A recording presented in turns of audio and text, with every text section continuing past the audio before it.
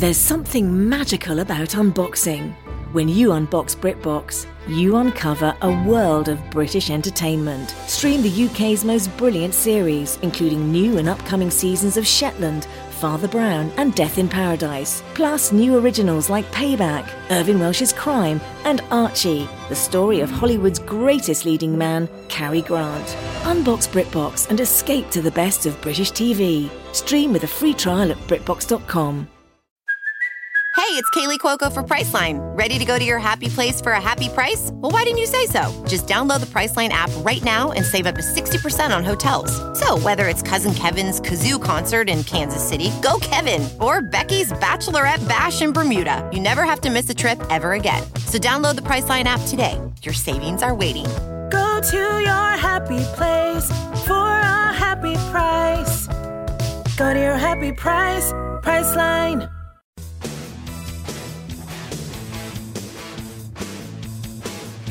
A show you'd endorse. Paige is singing, of course. And Mikey loves a woman with teeth like a horse. And Todd's getting winky blinky because our TV is hey. simply irresistible. It's so fun, you complete us to completion. This podcast irresistible. I think these hosts fit right on my face. Get us on that space list. And this pod is the reason. This podcast is irresistible. Cause there's a character limit. Simply irresistible. Damn, girl. You podcast with that ass? Thank you for tuning into Romancing the Pod. You had us at hello. I'm Paige Wesley. I'm 2 Bourbon Mikey. Oh, great. And I'm 1 Alani Deep. Todd? I'm half a pineapple Fanta Deep. Hell yeah. I do love it's 8:30 right. and I'm chugging an energy drink. You're not going to sleep for days. I don't have time to sleep, so here it is. But this week, Mikey made us watch the map of tiny little perfect little things? pieces of shit. It's something like that, Paige. Yeah. So, Mikey, you picked this movie. So why did you pick it? And why do you want to make me cry as much as I did during this movie? Oh, yeah. The end is very crying. Yes. I halfway watched this when it came out. Like, I was doing other things. Basically, what I remembered was, hey, it's a time loop movie. And I'm in time loop movies right now. I'm in a time loop movie, kind of time loop movies on my mind. Anyway. I wish you had been stuck in a time loop to learn to sing. I don't think you can teach talent. Can you? You cannot teach talent. You're right. So I paid attention for real this time. Because I remember being like, oh, that was neat. Or whatever. And then I really paid attention this time. So I also cried, which I was not prepared to do. But then I found it a bit refreshing in that I think this is the only time, this is such a bizarre conversation. I think this is the only optimistic time travel loop movie we have done where the kids don't just immediately become total assholes. And they're I don't know. I felt more of an optimism from it than I was expecting, where like there was no like how many, like they didn't get super angry, and I like the main character. I related to him as a teenager a lot. I thought it was like a real sweet movie. Paige, you want to take this one? But it was kind of dumb. Yeah. No, that's where I'm at, because like the exact reason you're like, this is refreshing. I'm like, it made it boring, because like I don't know how someone could make a time loop movie and do nothing fun for, like, you're in a time loop, man. Like, and I don't think that has to be pessimistic. I think that's kind of where like, but that's the one part I liked about Palm Springs is when they're just doing crazy fun shit. Yeah. They went full on, let's look for like the beautiful tiny moments that no one else sees every day. Yeah. Which on the spectrum of time loop movies, it's very far to the left. Yeah. But to Paige's point, and also the jerk-off motion that she just made with her hand that no one else could see. Yes, we will call you out on that. I do think I need to comment on it because Mikey lost his mind laughing, so I have to, like, you know, say what happened. But I think this movie does what Palm Springs didn't do well. This movie does well. And what Palm Springs does well, this movie doesn't do well. I agree. We need a mix. I do think we need a mix, but I think that that's just like my preference in movies. I like movies that are funny and romantic, and this one isn't really, I would say it's sort of romantic. There are romantic elements to it. It definitely is a romance movie, but this is like a really dark movie about overcoming grief, and if you only had one day left with someone, would you repeat that day over and over and over forever? Like, shit, that's a hard question to ask. It asks some interesting questions. Yeah. That is, but we don't get even the bare inkling of that question until the last 20 minutes of the movie. Yeah. And this movie is only an hour and a half long, but somehow felt like 5.5 hours because an hour plus of it is spent watching people be like, well, what if we stopped people from getting pooped on by a pigeon and also this van drove by and there were wings? And I'm like, blow shit up. Do fucking anything. Something. Literally, the wildest thing they do is almost take a plane to Japan together. I mean, he does go, but like, yeah, he doesn't even get there. Like, I don't know. Okay. I like the movie. So I'm going to go ahead and take a firm stance of. Yeah, plant that flag, Mikey. They're children, and it was childly optimistic. Yes, I will say that this movie is way more innocent because it has the innocence of youth in it. Like, they're 17, 18 years old. And like, he's almost the opposite Sure. of Andy Samberg in Palm Springs, where he settles into the time loop in like kind of enjoying it, kind of like I'm making the best of it. I go to the library every day and read a book. And I make people's lives better. I did like that aspect of it. I do like his drive. I like him, to be honest with you. There's very charming. Yeah. I just think I almost think it's a budgetary issue where I wonder if the story had them do some crazier stuff. But like the biggest budget thing they did was like drive a steamroller, which couldn't have been like more than $200 in the budget process. Yeah, I mean, it's probably more than that for insurance, but like, I thought it was a constraint because they were teenagers that they had to keep it. Yeah, you can't just like sleep around. That makes sense. They did drink, which I was surprised they did that at some point. But drank a lot, like often and with abandon. And I was like, it's weird that this movie has drawn the line where they're like, yeah, that's fine. Like, just, it makes me wonder what the story said. You know what the story was or something? Like what the movie was or the book, sorry. Yeah. Because it feels toned down. Like they're very like warm and fuzzy. I think that's my problem with it. Because I don't have a problem with either of them as characters, like the way that I did with Palm Springs. I do like him. It fixes the problem where they didn't meet until, Yeah, it fixes the problem. And because they meet in the time loop and get to know each other, like it's kind of like they entered separately. So there's a lot of things from Palm Springs that this fixes for me. However, I hate that we had to sit through conservatively 6.5 lectures on various types of string theory. And in the end, it was just supernatural bullshit anyway. Yeah. Like none of it mattered. I fucking hated that. No, Paige, it's string theory. That's where their kiss happened. Are we okay? No. But I sobbed the whole fucking pool scene this time. I thought it was stupid, but I was crying the whole time. Yeah. Oh, and I do love the conversation of grief of like, would you sit in that loss? I get that's great. It's the 80 minutes before that I'm just like, throw it out. So I hate that we get lectured about all of it because this movie somehow doesn't explain time travel and over-explains time travel, which I didn't think was possible, but then it did it. It does both. Yeah, it does. It does both. It's wild. What the ironic thing is, he was right at the very beginning. Yes, it just was a thing. It was Groundhog Day. Okay, I love that they reference Groundhog Day throughout the whole fucking film. Because they ripped it off completely? Yeah, I understand that. I mean, I sort of feel like you have to give props to the original IP that you're stealing when making your movie or writing your book. At least you did it. Yeah. Yeah. But like in the beginning, he's like, I think I just need to like fall in love with a girl and kiss her, and then that's how I get out of the loop. And that's exactly what it basically was. He needed. Although I will say this, I love that we learn that it's actually not his story. Like he is just trapped in her loop, and I do feel like there are things that she has to do in order to get out of it too. Like the kiss is one of those things. Yes. But there are a bunch of other things that help make up that 4D cube or whatever that then gets them out or whatever. It's crazy. Paige is now making the jerk off motion again, and I agree with her. It is dumb, but I sobbed at the end of this movie. I did too. Yes. I was like, it's on the map, Paige. He's at the pool. He's at the pool at 7. I know. Now, granted, that the pool at 7 is a screenwriting problem because it has no causality for him, just for her. But we'll get to it later. Well, I mean, but if it is her time loop and he's just caught in her time loop, that makes sense. Sure, but here's the thing. Why is he stuck in it? I mean, there's a thousand. Yes, but I'm not. No, here's the thing. There's such good that the last 20 minutes where they're wrapping everything up is good and interesting and fun. But how many times did we have to sit through boring shit that ends up being meaningless for the first 80 minutes of this movie? Where it's like, we get through his first day where he's doing good things and he's kind of having his Bill Murray moment, and you're kind of like, great. He meets her. She's kind of there's like a whole 20 minutes in the middle of the movie where he's like trying to find her. She doesn't want to hang out with him. But then they get into the map and they're like trying to find the cool things. And you're like, okay, this is kind of meh. Like it's kind of watered down, but at least it's something, you know, or whatever. And then they get to the point where they're like, he's like drawing the map every day for her. And I was like, okay, that's actually like, because she realizes he has to redraw it every morning. And some of those things I was like, okay, all right. And then we like lose it for another 20 minutes. Yeah. Because we get to a point where like the map is done. She's clearly not telling him something, but we don't know what it is.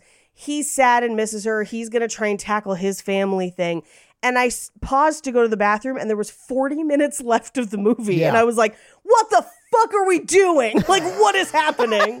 How could we have 40 more minutes? We have already watched 2 movies worth of actions, but it had only been 50 minutes. So yeah, the pacing on this, and I don't know if it's truly the pacing because things happen like. I didn't think it was a super big pacing issue. I think it was a content issue. I think you're right. I enjoyed it.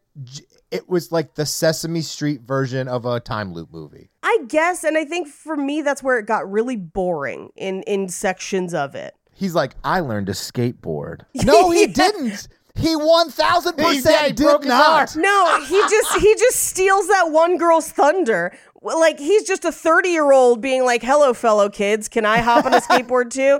Because conservatively, that man is my But age. I was 100% waiting for him to like run the dump truck through a building or something. And I was like, oh, he's just a nice kid. He's a big, dumb idiot. And I like that about it. I like that about a main character for some reason, Todd. Yeah, well, Mikey, it's because you were this kid in high school, I guarantee it. Right. Here's where I had a weird realization in this movie when they wreck the model home and they go in and destroy it because they're like, it resets tomorrow. And then I had a moment sitting there where I was like, every house resets tomorrow. You could have wrecked every house in this neighborhood. It doesn't fucking matter if it's a model home. Just pick one where it's not home. Wreck your own damn house. It doesn't fucking matter. It resets in the morning. Why did she wait to take him to this model home? It was stuff like that for me where they were definitely trying to like play it so they're not ever bad, if that makes sense. They're not doing anything questionable. Yeah, no, 100%. I just don't think that's human. It's in not. that Exactly. situation. You don't think a 17-year-old kid would be doing some real weird sexual shit if his day had no consequences? Oh, God. Well, okay. I did think it was weird. She like just friended him in the middle of their time loop. I was like, oh, this hurts me. Well, I mean, there's a part of me, I was of 2 minds about it, where like, I was like 17-year-old me would have like, no, let's do this. Fuck it. It resets tomorrow. I can't get pregnant. Let's go. Like Right? we're doing it. Right? But then I thought about it and I was like, but this is the only person in your loop. If it goes south, now the only other person you have to talk to really, it like ruins it. So Yeah. I kind of understood that she was like, let's not fucking wreck this because we don't know how to get out.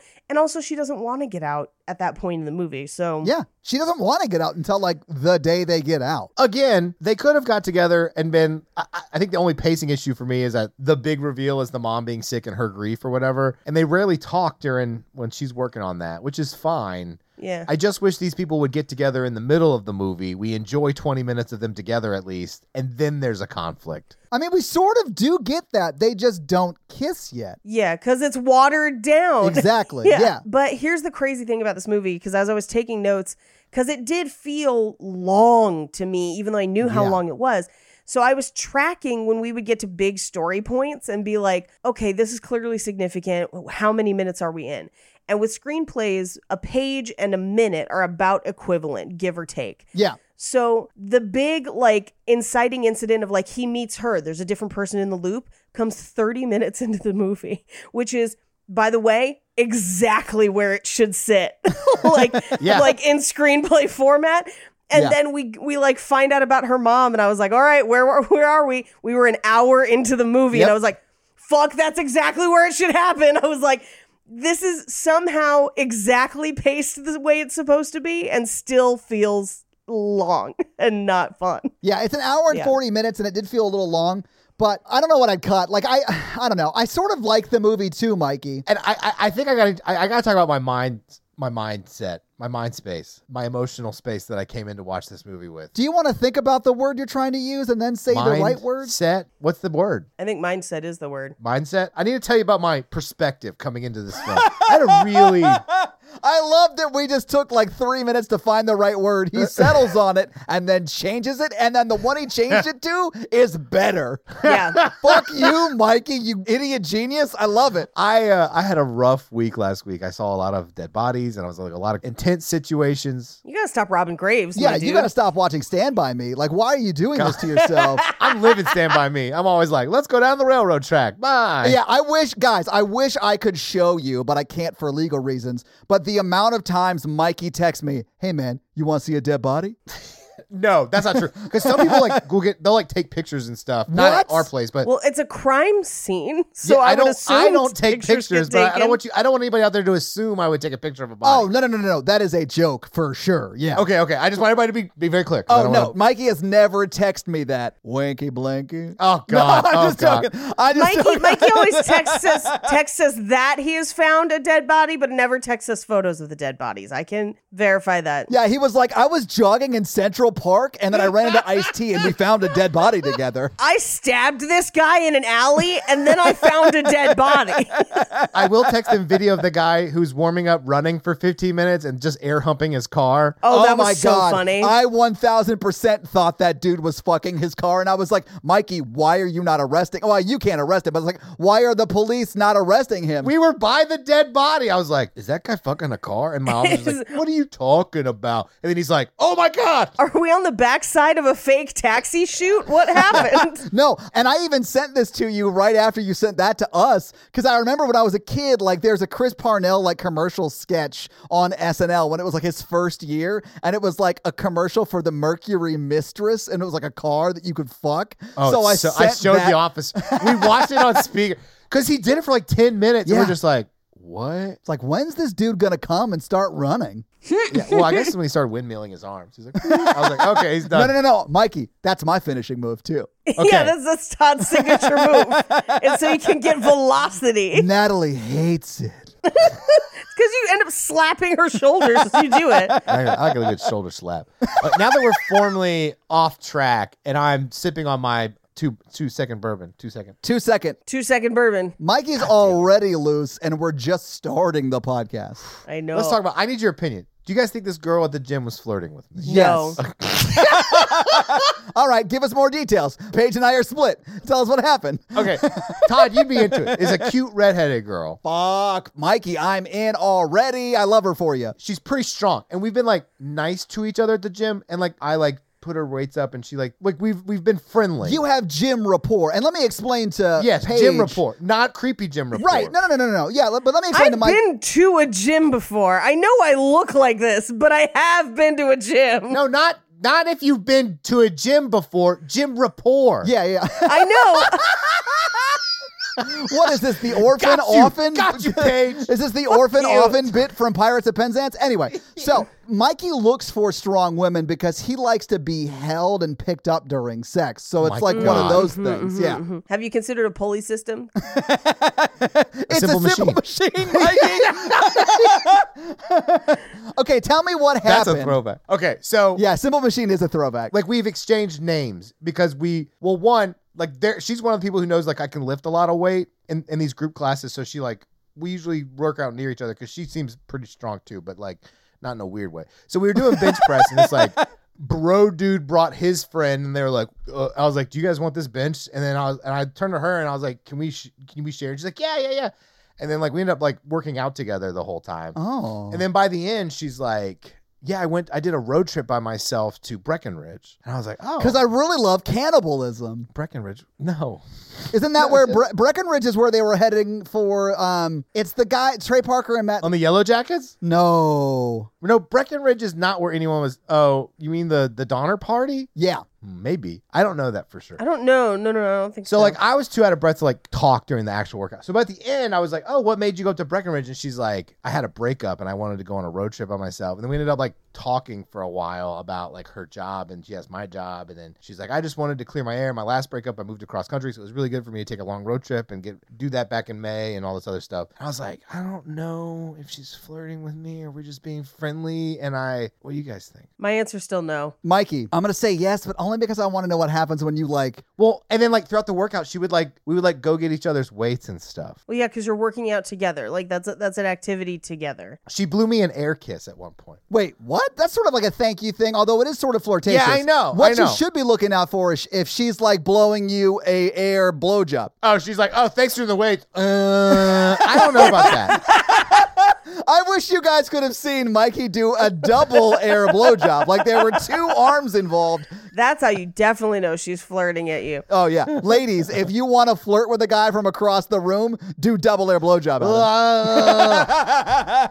Don't do that. So it was nice. I was like, oh, we should be friends. I would never be creepy to somebody, but I was like, oh, it's nice to make a friend here. Can I pause for 1 second? Because I have to explain something. Breckenridge is where the party is heading in Cannibal the Musical. Okay, not actual Donner Party. Yes, yeah. So that's why I yeah. got that confused. And if you haven't seen Cannibal the Musical, it's great. Please Love do. It. It's amazing. A guy tap dances on snow. It's one of my favorite parts of the movie. I'm surprised Mikey doesn't love this musical. Like, I'm sorry, you lost me at the musical. Right? Yeah, you were turned on for Cannibal. Musical got you out. It's by the South Park guys. Yeah, I know. But it's pre-South Park. It came out in 93, Paige. Yeah. Fuck. Let's build a snowman. We can make him our best friend. We could name him Bob, or we could name him Beowulf. Anyway, so here's why I think the answer is no, at least tentatively no right now. She just broke up with somebody in May. She took a road trip to get over it. She's not looking to get in anything serious, at least. And if she was looking for something casual, she probably would have been more forward. But I feel like that's a good sign because she actually is looking for something that Mikey is looking for, I think. I don't think she's looking for anything yet. That could be. We've been gym friendly for months. We've never had like conversations. But here's the thing. If you've been gym friendly for months, that means you were gym friendly when she was still dating somebody else. So that means she never it's a talked to me during that time. It's a baseline of friendliness, I would say. I would interpret this as just friendly. But now what I would say, though, because she did mention that she was broken up, like she did pepper that in. Yeah. So next time I'm going to be like, hey, girl, do you shit with that ass? Yeah, exactly. No. Hit her with the highbrow pickup lines. Yeah. I would say I don't think you could tell if she's flirting this time, because I feel like if she, like, did she give you her number or anything? I didn't ask though. She's not flirting. I didn't feel comfortable with that. I didn't want to go that far, and I didn't know if she was flirting at all. I didn't get the clear signals.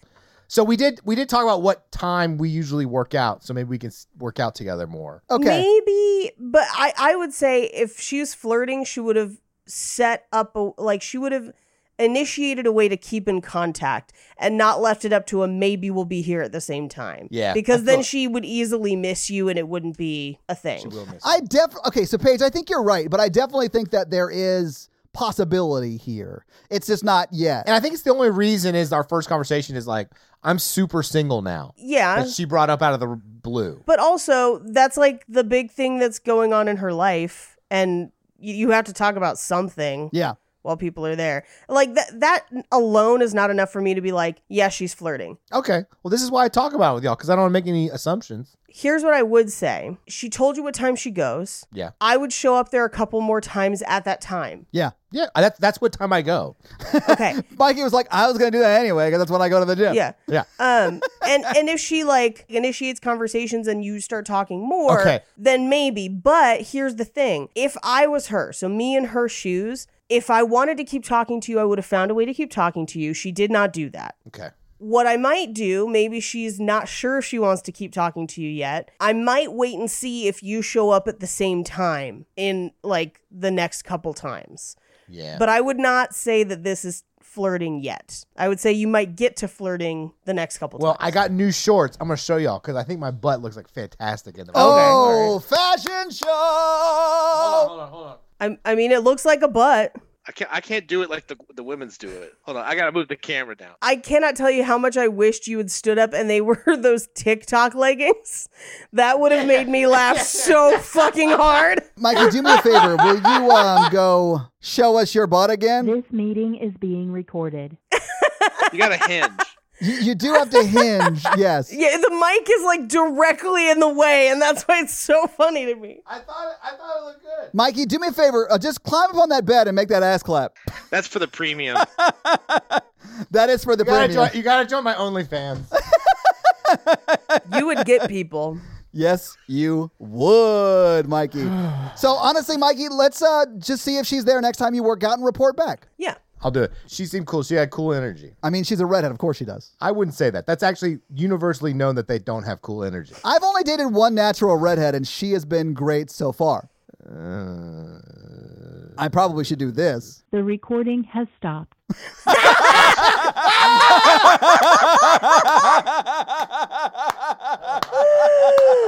Oh, that's a magical moment just for the three of us. I was gonna say that. And this is not because I had one drink. This is my second drink that I'm not even halfway through. Right. I very much enjoy our times together. Same. We recorded yesterday, and I was looking forward to recording again tonight. Anyway, I'm gonna say this, and then let's just jump into the movie. This movie would have been 200% better with a Roy. No. Yes. Honestly, just J.K. Simmons playing the same role as he did in Palm Springs, but hunting them. Oh, no. Okay. J.K. Simmons as the drum teacher from, what's that movie? Whiplash. My brain will say Whiplash. Thank you. My brain kept saying Equilibrium, and I'm like, that's not it. Oh, Equilibrium's great, though. Whiplash, but he's like the kid's teacher, and he's like hunting him down to make him practice, and he's the only other one in the time loop. Love it. Do you want like a dark take on a teenage time loop movie? That it's Chris Hansen is J.K. Simmons, and that's the loop that they're stuck in, is catching a pedophile? The time loop is oh God, this is so dark. This is dark. It's a school shooting. Matrix bullets. Wow. What is this, the OA? Is that what happens in the OA? You know how I know you're a dork? Because you watched the OA. I really liked both seasons of the OA, but the biggest complaint about at least season 1 of the OA is they stop a school shooting through the power of interpretive dance, and that is fair feedback. But I love both of those seasons. I watched the first What? season. No, hold on. Someone I dated at the Wait, time Mikey. loved that show. Hold on. And yes, Paige, that does happen. Yeah. What the fuck? With like a flash mob or truly interpretive There's 5 dance? of them. I mean, listen. There's 5. You have to have all 5. They're angels, Paige. They're not angels. So we could talk about it. Let's just not talk about it now. Like, right, we can't do it now. We can't do an OA podcast. I mean, I feel like there is one out there, and it's probably terrible. Maybe we could stop that podcast through interpretive dance.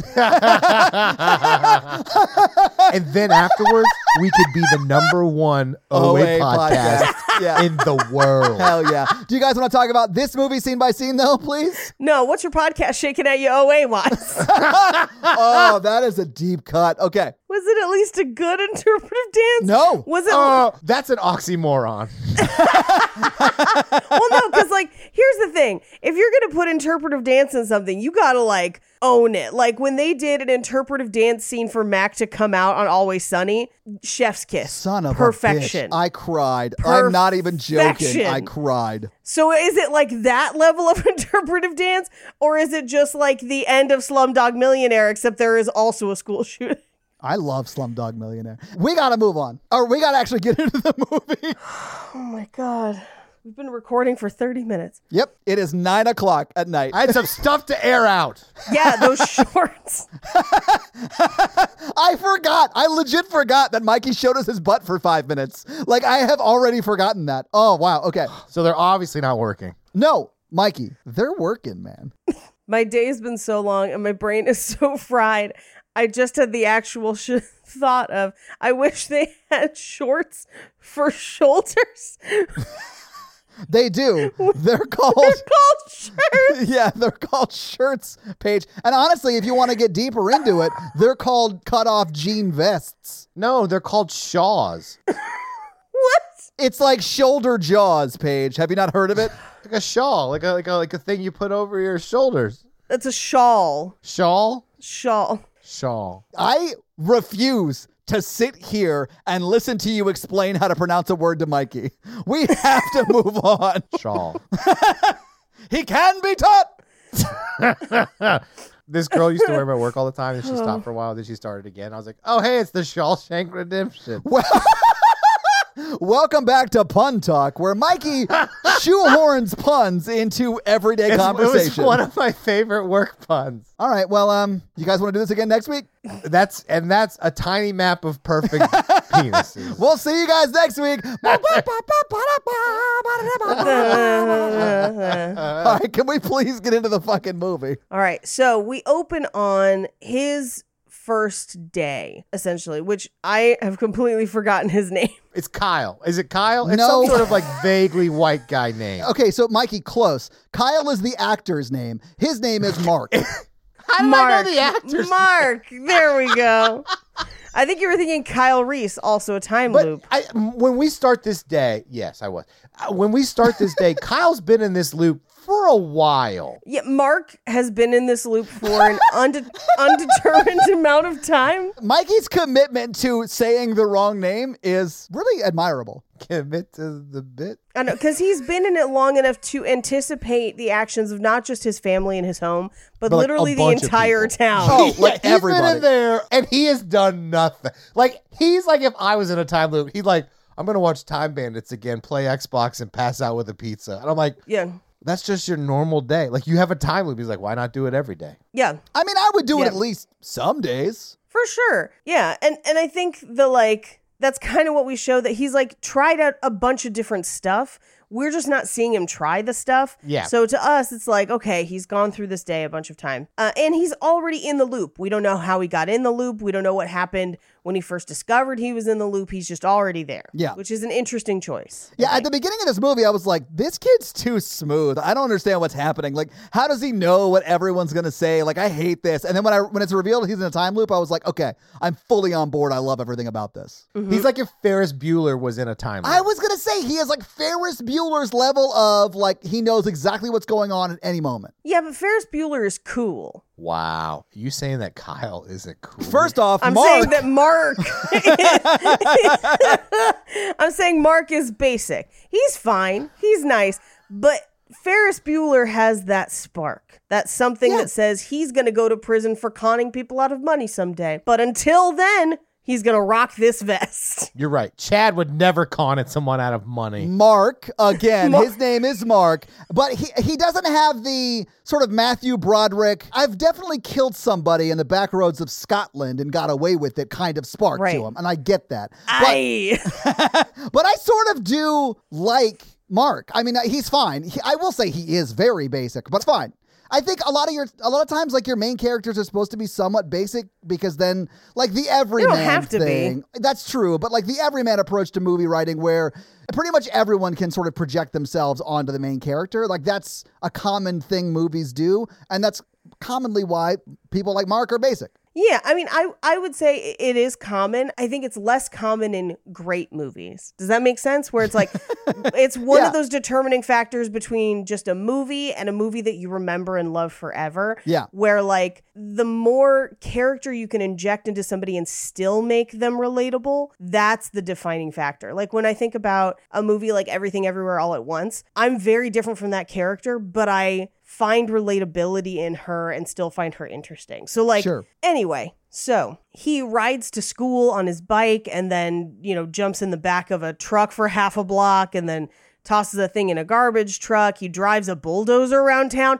I don't know why he does that. We see at the end. Oh, do we? Wait, what did I miss? We do, yeah. It's so quick, Paige. Oh, to get the cat. Yes. Yeah, to save the cat, Paige. Here's the thing, though. That's a screenwriter thing. It is, but he raises the basket on it, and then he's climbing, and the basket's still raising to get him with the cat. And I'm like, who's raising the basket? He was the one driving it. And there are no controls from the basket. There are no controls from the basket. It's not a basket. It's a bulldozer. So it's like the front of a bulldozer. They're not going to put controls in the front of a bulldozer, because while you're bulldozering shit, it might hit one of the controls. So yeah, he and the cat are now just trapped up there. Yeah. But they cut away and everything is forgiven. But what is a bulldozer but not a mechanized basket? No, that's a cherry picker. I asked Jake because I was sitting here and my brain kept saying bulldozer. And I was like, I don't think it's a bulldozer. And I was just like, Jake, what is that? I was just pointing at the TV and he's like, are you having a stroke? And I'm like, what is it? It's not a bulldozer. And he's like, I mean, it's kind of like a backhoe, kind of like, and he was like, it's like a caterpillar kind of. And I was like, all right, whatever. Yeah. Bulldozer. Yeah. So the one that was just as weird to me as the bulldozer is he sees a lady who her dress is kind of caught in her purse. So it's like showing her slip beneath. And he has tongs with him that he's clearly brought from home. And he like uses the tongs to reset her skirt. And I was like, oh, that's kind of like, that's a nice thing to do. Although she would definitely turn around and cry rape. Because like, if somebody was reaching at my dress with tongs, I'm gonna scream. I guess the thing is that she doesn't feel it. But I find that hard to believe she wouldn't feel it because it's like tucked into her slip or whatever. But like, whatever. I like that he does it with tongs. Yeah. Tongs. And then he throws them away. Yeah. He throws the tongs away. Yeah. And for a hot second, I was like, who throws away perfectly good tongs like that? He's going to have them again tomorrow. He's going to have them again tomorrow. Well, exactly. when I roll into town, all the ladies throw me their tongs. All right. If you ever come to a live show, bring Mikey your tongs. Show me your tongs. I want him to be the Cisco of tongs. I use them for grilling. That tong to tong, tong, tong. Yeah. She put meat on the bun. Sorry. All right. Tongs like what? What? Baby, shake that. That Boston butt, because it's pork. Yeah, I get it. All right, let's move on, though. I do love the way this opening scene is shot, because it's shot like it's all one continuous take. It's very cool. I liked it a lot. Yeah, and we kind of get basically a shot of like his day. So he goes to the pool, and he's clearly waiting at the pool to stop a girl from getting hit with a beach ball because he likes that girl. And we will find out that he has tried to kind of break the ice with that girl multiple times and it never works. Yeah. We're not there yet, but I love like the montage of him messing up trying to break the ice with her. So cute. It's so fun.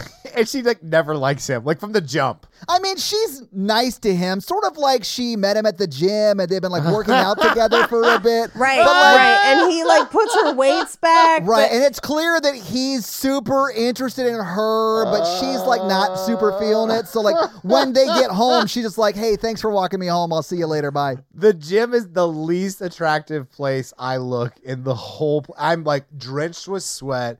I'm breathing heavy. It looks like I just got out of the pool, and I'm like, it's whatever. So if she likes you at your gymness, she'll love you at your fanciness. Yeah, she'll love you at the point when you have her testicles all over.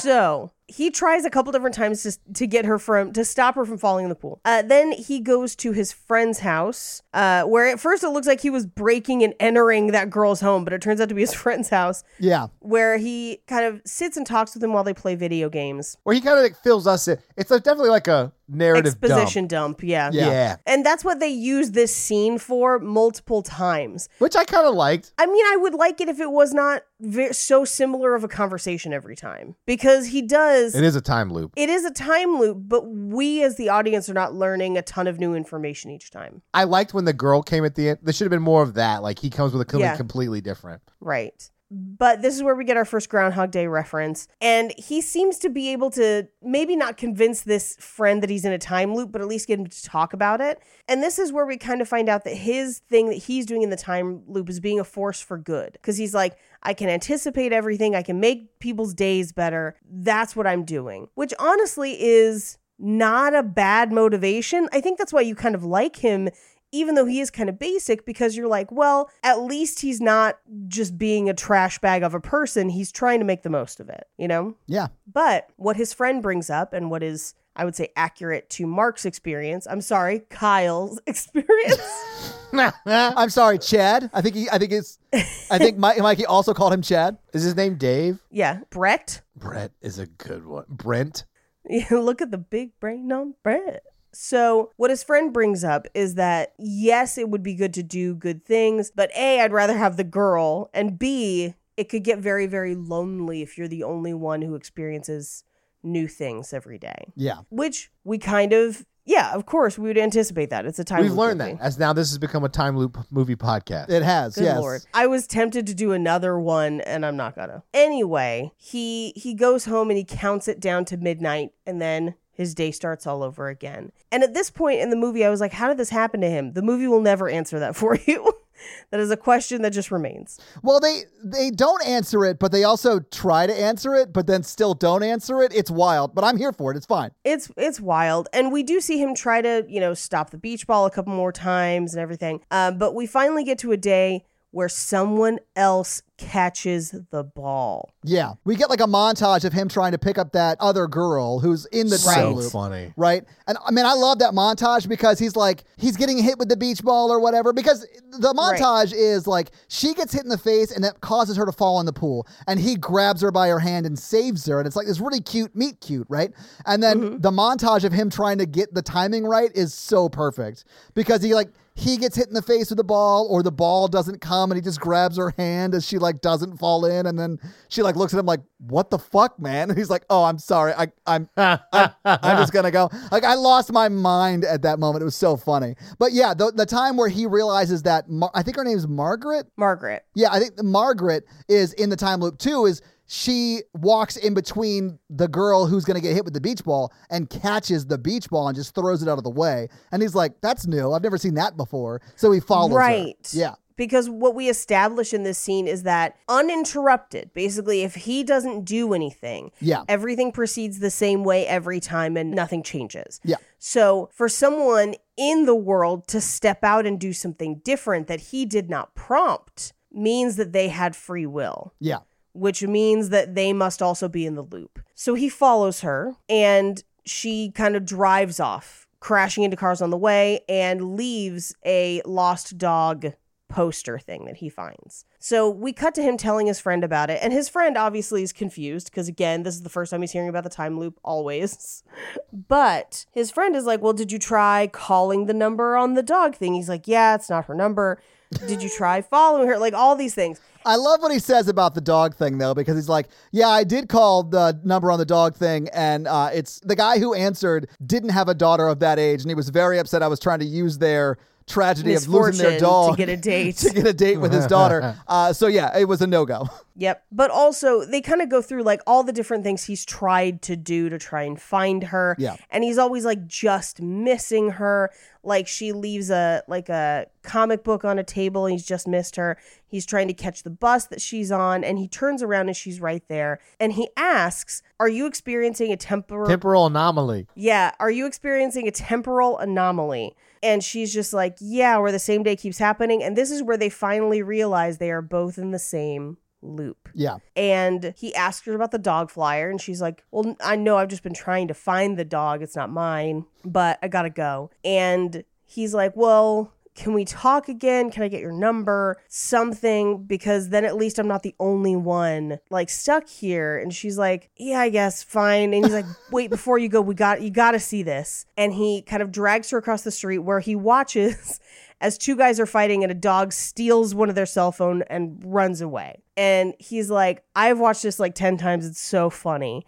And then he's like, there's a better one. There's a guy arguing with his girlfriend about feminists, how he's writing poetry about how feminists are how he never gets laid, but he drops quarters for the meter and then steps on his own wallet chain, pulling his pants down. And it's just the perfect, confluence of issues. I really did love it. It was very funny. It's very funny. He was explaining to his girlfriend how feminists rule the world and how it's destroying society or whatever. And that's why no one likes his poetry, which based on that, I can guarantee you his poetry sucks. Yeah. You know what the alt-right isn't super known for? Their poetry. It's like the Vogon poetry of Earth, where it's I don't actually, this is gonna sound terrible. I should not find incels funny, but sometimes they do things like call me ham beast, and I can't help myself, and I find it really funny. And sometimes their posts read really unhinged, terrifying poetry in a way. Yeah. And it's kind of great. I mean, the last person to write alt-right poetry was Ayn Rand. I mean, technically, a lot of white people poetry would basically be alt-right poetry. Anyway, so they trade numbers. He memorizes the number because they can't even put it in their phone because everything resets. Yeah. Tricky time loop. It is. You can't write it down. You can't tattoo it on your skin or write it on your hand or whatever. You're just fucked. Mm-hmm. So we cut to the next morning where he has memorized it and he wakes up and he's like immediately texting her, and he does this thing for like 3 or 4 days in a row where he gets a completely new haircut and texts her a photo. But like wild haircuts. Yeah, but it's a weird choice. That's an interesting choice as like an icebreaker. I mean, it's a pretty strong swing, but it also is like a wink and a nod to the fact that they're in a time loop. They're in a time. That's a Right, time right. loop style pickup line. You know, that's a time loop flirt. It is. You know, those very generic time loop flirts that Yeah. everyone gets. You Yeah. know. I'm so sick of them. It's one of those time loops. You may have heard of it. You might have read about it in the. Oh, fuck! I had a joke and it just like it vanished like The a time loop. Groundhog Daily, Mikey. The newspaper would be called the Groundhog Daily. Daily. Thank I was you. gonna say the art of the timeless pickup. Oh, no. Terrible. It reminds me of, I feel like sometimes, I don't know if you've experienced this flipped, but sometimes if a guy is into you and you're not as into that dude, he will latch on to something that he texts you and you're just like, I don't know. I don't respond to this. I don't know what to do with So you this. like working out? Yeah, well, but he'll keep doing it. Like, for example, one time I went to go visit my sister when she was in college because her campus was like 45 minutes away from where I was living at the time. And so we're at like Jack in the Box and this like 20-year-old is hitting on me and I'm like, I'm 26, bro. Like, I am too old for this and you. No, thank you. And he stole my phone and put his number in it. Oh my God. And then texted himself. So now he has my number.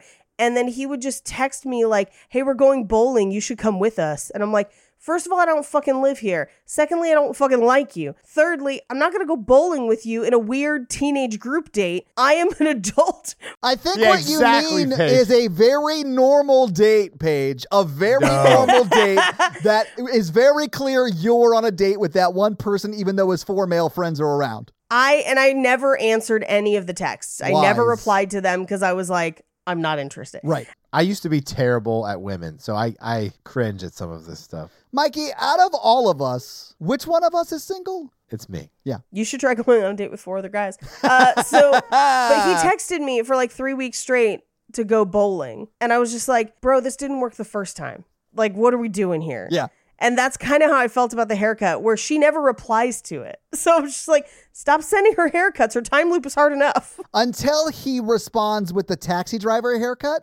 And that's Right. concerning because of that movie's subject matter. Well, here's what I will say to that. That one is the first one that actually has a, hey, do you want to hang out? Yes, it is. Attached to it instead of just a joke. Yeah, because he was going to put like something quippy about Taxi Driver or whatever. Right. And instead he's like, hey, can we hang out? I'm starting to lose my mind or whatever he says. And then Right. she responds with more or less a yes, let's do that. But she also includes a Taxi Driver reference in there too, which I thought was very Right. funny. Yeah, it was great. If you want to ask somebody out, ask somebody out. Yes, that's exactly, like this is to young people out there who have patience. As an older person who lacks it completely now, don't just text people jokes and expect them to understand that that's flirting. Just ask people out. Yeah. And if somebody doesn't want to go bowling with you and they ignore your bowling texts, move on. Keep it pushing. Keep it rolling like a bowling ball. Yeah. Go knock down somebody else's pins. Anyway. So she agrees to meet up with him at the library the next day once his hair is back to normal. So he meets her at the library. This is where we find out that he's supposed to be in summer school, but he wants to go to art school. And his parents are forcing him to take honors math to try and get into a good college. And she is in AP math. So she's like really good at math. Yeah. She wants to be a mission specialist at NASA. She's going to be good at that kind of shit. Yeah. She wants to join the Space Force. Let's be real. She's going to end up working as a contractor at SpaceX. It'll be fine. Yeah. She's probably going to make great money. Yeah. So this is the first of multiple montages of them going through their world, lecturing us about the space-time continuum. All of these Teenagers. scenes could probably go. Paige, yes. The one in this bookstore where the books are stacked horizontally, like they're on their side instead of standing upright, Yeah. which was maddening to me because how would you ever pull books out? You'd topple them every time. Like it's the most inefficient way. It takes up more room. Yeah. Like no one stacks books that way for a reason. Madness. Anyway. So this scene also tries to explain why they haven't done anything interesting with their time loop, really. because they're asking, they're like, have you ever done anything crazy? And her answer is, well, I don't understand the loop. And so what if I get stuck doing something crazy and the loop ends and then I just have to live with that decision? Which is a valid, like, once they said that, I was like, okay, that is kind of a weirdly valid concern, but I'd still blow some shit up. Like, it wouldn't stop me. Yeah, absolutely. I mean, I would do crazy shit because it doesn't matter. Right. I did decide while watching this movie that if I was stuck in a time loop, the first thing I would do is try and learn everything as much as possible and like try and figure out how to do like some very specialized skills. That way, if I ever get out, I instantly can get a job making a lot of money. Yes. So this is why I relate to this film the most, because he immediately says, I'm going to cure cancer. And ironically, her mom is currently dying of cancer that day in the time loop. It is a Mikey move if I've ever seen one. Yeah. It is a unknown foot in your mouth moment. I mean, she doesn't say anything, so he has no idea, but exactly. Yeah. Right. And in fact, in the middle, she's like, have you finished that cure for cancer? Kind of needing that. Yeah. I think her version is best. Like the thing that, because she's trying to teach herself to drive.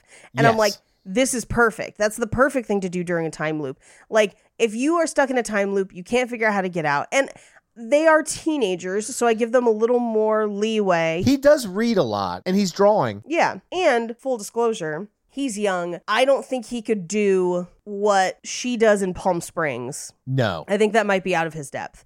Her, I think, could, but I also think that she is actively kind of trying to learn about it. So, like, I think in their own ways, they are trying to figure it out. He's just going the, like, it's a metaphor route, and once I do the right thing, it'll click and it'll be done.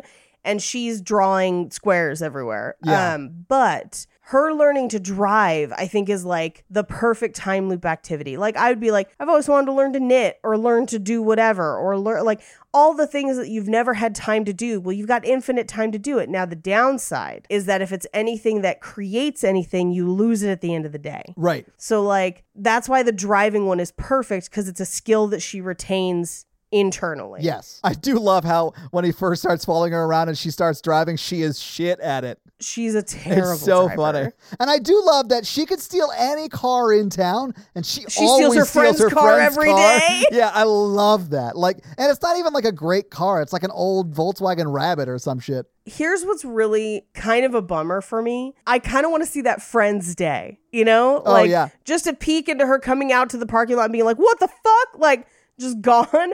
There was a season of The League where Rafi and Dirty Randy go to like Hollywood and they steal Kevin's car. Yeah. But it took us a whole season to catch up to it. Yeah. So like you see it happen at the beginning of the season, and then at the end of the season, you watch what happened to everyone else as it was happening.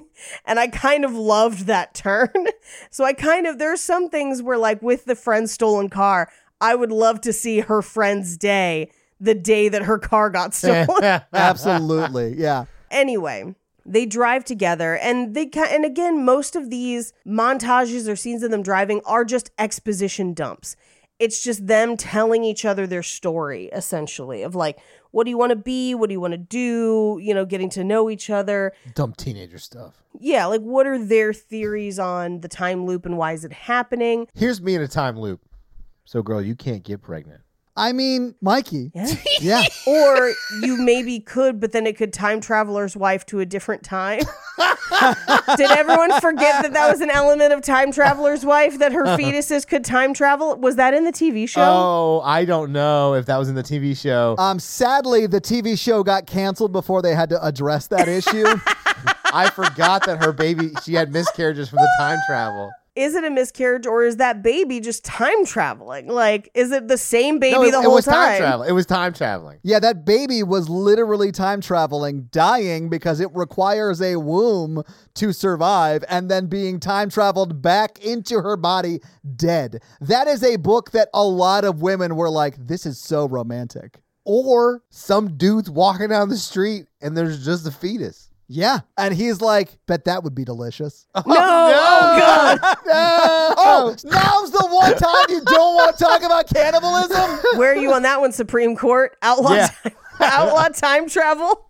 I don't think time travel is outlawed, so I think that's legal, right? There you go. That's your loophole. It's your time loophole. Why are you traveling from Indiana to California? To have some time travel. Hey, technically, if you cross a time zone, you have time travel, so I think it's legal. There you go. Yeah. There you go. Loophole. Anyway, they drive out into the woods, and she's like, I gotta show you this one thing. They go out to this pond, and they basically watch as a hawk, like, snatches a fish out of the water. And he's like, how did you find that? And she's like, well, I was looking for the dog on the flyer and happened to see it. So, like, you know, you have all this time, you see cool shit everywhere. And her phone rings, and it's Jared. We don't know who Jared is. We just know that he has a lot of Subway subs and bad intentions. Oh no. He's like, hey, it's Jared. I heard you're 17. What's good? Do you want to time travel back to a time when I'm not in jail?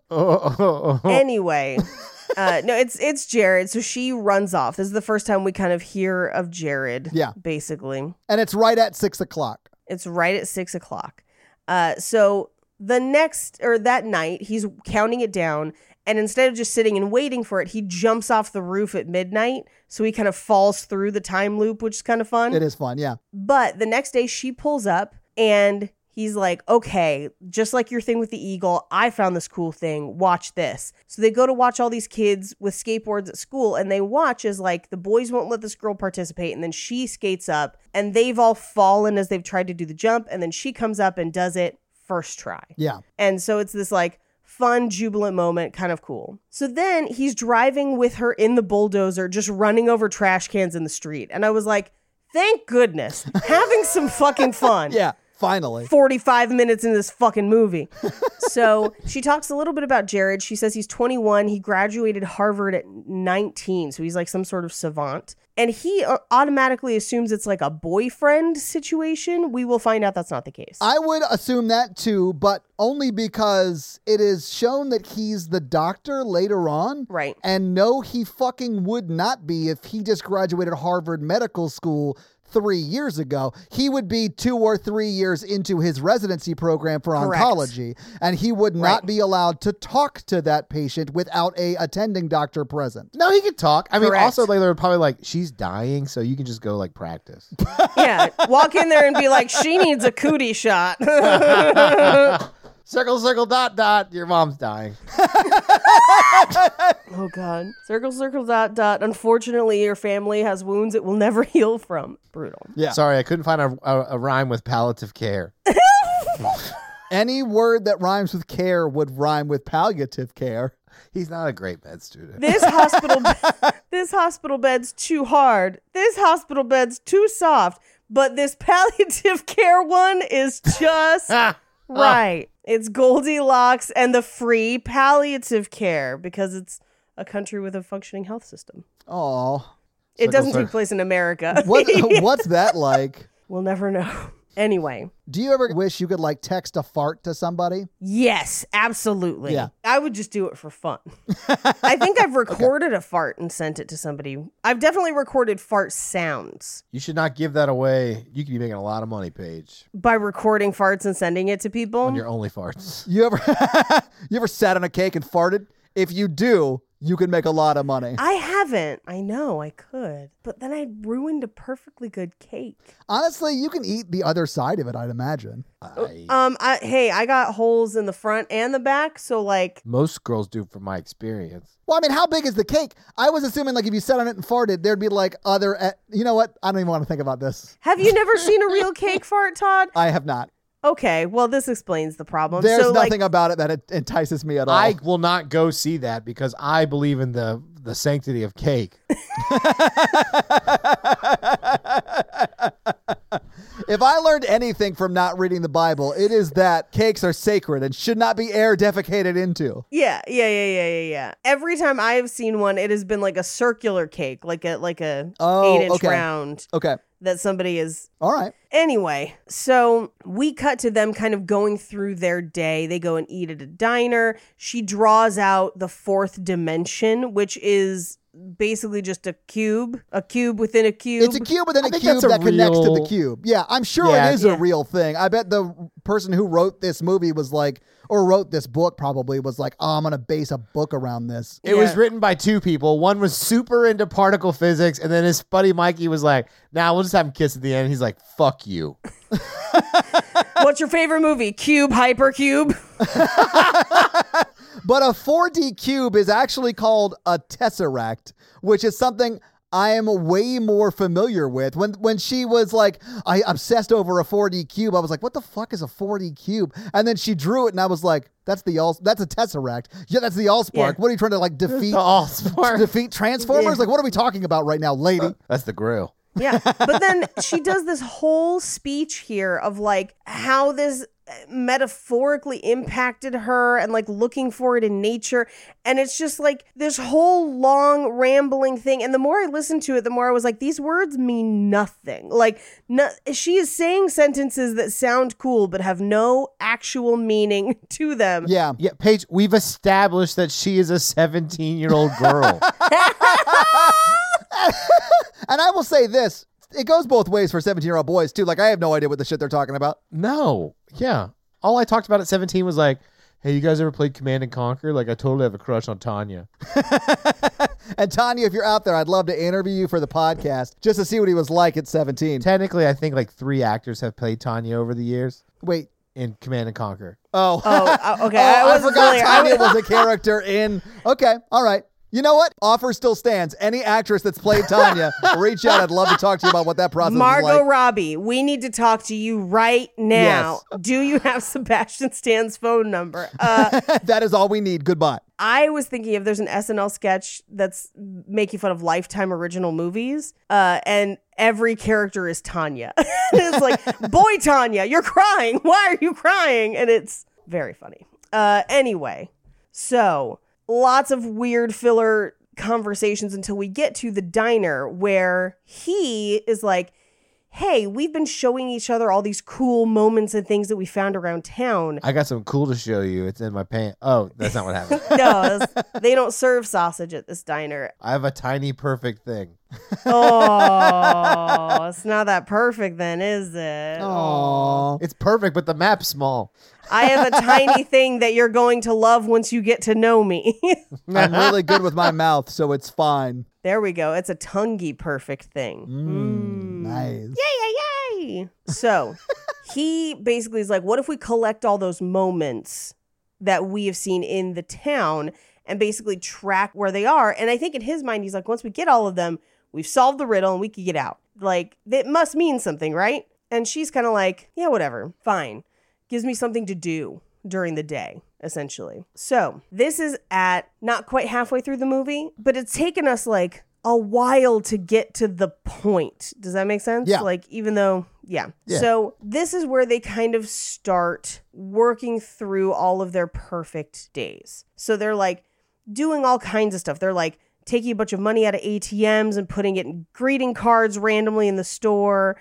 They kind of go around town that you see the guy with the wings. There's like, every kind of thing that they can see. And she's the one arguing for it to be like the scientific method. Like we should like. Yeah. And their threshold for cool is like so low. Very low. Like all of them were kind of neat except for and then it's like, hey, that guy got hit with a tennis ball. I liked that one. I mean, it was a pretty bonkers rebound off of a like igloo round cooler to hit him in the back of the head. It was pretty great. And it was the same guy who had anti-feminist poetry who pantsed himself that gets hit with the tennis ball. That's true. Yeah. But they're like, they stop a guy from a bird pooping on him. They, see old people in the old folks home dancing. There's the turtle in the middle of the road. There's this like weird swirl in the pond. Mm-hmm. They walk past like a donut place and, no, the donut place is the Wings. I tried to keep a list of them, but some of them are very mundane. The guy playing the piano. I love that one. Here's what I like about this movie, but it never gets to this point, is that like this stuff is happening around you every day if you look for it, and it's really nice to notice some of these things. Yes, that is true. And that's not at all what they learned from the film, which I think is really funny. Yeah, exactly. But I cried about that part anyway because I was having a very dark week.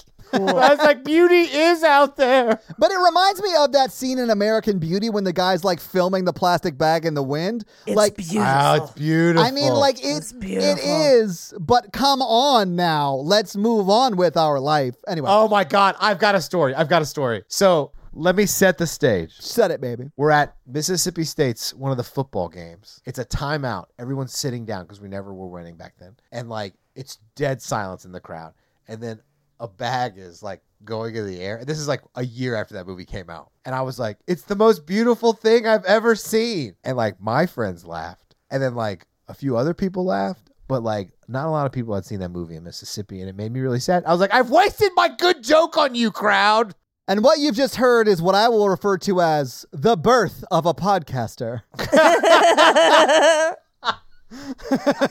Terrible taste in movies. They end their little montage with what I think is the weakest one, which is those girls plugging in Christmas lights. I was like, this isn't what? It's cute, but whatever. Yeah, I mean, they are supposed to be like tiny, perfect things. So like things that are of almost no consequence that are perfect, right? So I get that. I really love the one with the guy on the bench and the wings behind him. Yes. And I love the call back to that later. It was really well done. Because that's more of the stuff that I thought was fun that I wanted is like that or like the lotto ticket. Oh, the lotto ticket was great. The old couple like playing the card game and then like dancing and having like a good time. It's super sweet. And it's like one of those things that like from the outside, it's almost nothing, but it means something to those people who were involved with it. You're just witnessing from it from the outside, which makes it of little consequence to you, but it is a perfect thing, which I sort of liked that, but like Micro Machines. Yes, just like Micro Machines, Mikey. I think one of the tough things for me is some of these things that they're seeing felt like a writer's room exercise where they ran out of stuff. And they were like, maybe this wasn't such a good plan after all. Well, the script is due in like a little bit, so. But that can't be true because it's based on a book.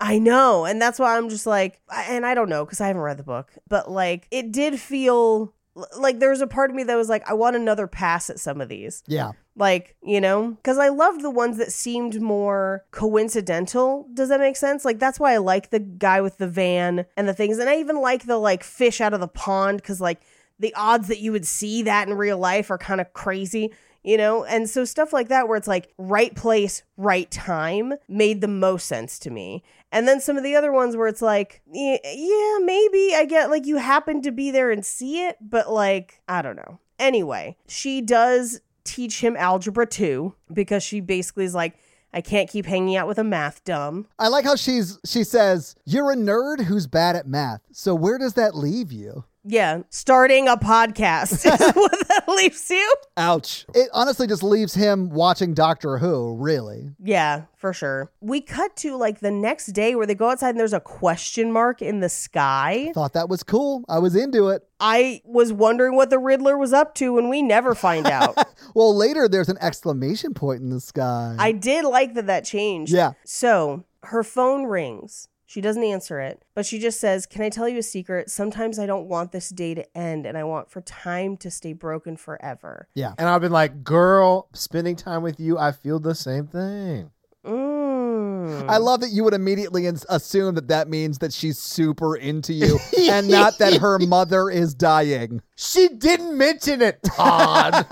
Maybe because she wasn't flirting, Mikey. Yeah. I do like that visually. I noticed this in the movie because I was like super into it because of my perspective and mindset, was that she started out her time loops wearing like she wasn't taking care of herself, like self. Yes, she does start to look more put together. Yeah, she starts dressing and showering and all that stuff, which is like a sign of like depression. So like her and their friendship or their romance kind of you should never rely on someone else to get, well, we don't have to go there, but like it was sweet to see that she kind of like him being there for her, and her having another purpose pulled her out of like whatever rut she was in. Yeah. But if it was flirting, like if she had said, I want the day to like go on forever, and he was just like, yeah, girl, her correct response to confirm that she was flirting would have been like, I know where to find an adjustable bed, but like, because at the hospital. She was like, Anyway, he goes home to watch Time Bandits, which he tells her, he's like, you got to watch Time Bandits. That's why time has stopped, so you can see the best movie of all time. See, Time Bandits. Here's the montage of some poor fucking woman stuck with me in a time loop. today we got to watch this. Today we got to watch this. And she's be like, we're watching House 2 again. Bullshit. You would make her watch Time Cop and other Jean-Claude Van Damme movies. First of all, first off, Time Cop. Time Cop holds the fuck up, and I'm going to see if it's technically a romance because there's a romance in it. Oh, sci-fi action. Fuck. I mean, Mikey, do you think there's enough of a romance in Time Cop? If you let me do Weekend at Bernie's, I'll do whatever fucking movie you want. If you do Weekend at Bernie's, I will do Grease 2. Mutually assured destruction. How badly do you want it? I would love if this podcast just morphed into us picking random movies, but we keep the name Romancing the Pod. Like this week, Shawshank Redemption. No. And what is love if not the emotional relationship between Red and the other guy? I think it's his love for freedom. Anyway, so he goes home and he's watching Time Bandits, and his dad comes in and he looks over his shoulder and is like, oh, you're getting better at math. Nice. Let's talk about your future. And this is where he says, I've been considering becoming a priest or Space Force or a space priest. Yeah. And I love how his dad is like, so you have to go to like seminary and then you go to astronaut school? He's like, yeah. Yeah. He's like, I just don't want you to do anything rash. And he just goes, on that note, and lifts his shirt and has like a double dragon tattoo and the day resets. I thought it was the Snake Plissken tattoo, but upon pausing it in further review, it wasn't, but I badly wanted it to be. Yeah, that would have been amazing. Hell yeah. The Space Pope. So we cut to the next day. He's Googling. He's trying to find med student Jared, but he's literally just Googling Jared. No last name, Jared, med student. No, if you graduate Harvard at 19, there are going to be articles written about you. So you could totally find him that way. And he does. Yeah, because your family's rich. Yeah. Maybe, but here's the thing. I'm willing to bet there have been multiple Jareds. Not that graduated Harvard at 19. Well, he doesn't initially search Harvard. His first search is just Jared med student. And I was dying because I was like, man, he is dumb. Roger is not a smart kid, okay? Mark is not smart. Sorry, Kyle. Anyway, we cut to, he goes to his friend's house and he's telling his friend about Margaret, and his friend's like, you've never mentioned this before, because of course time loops. Yeah.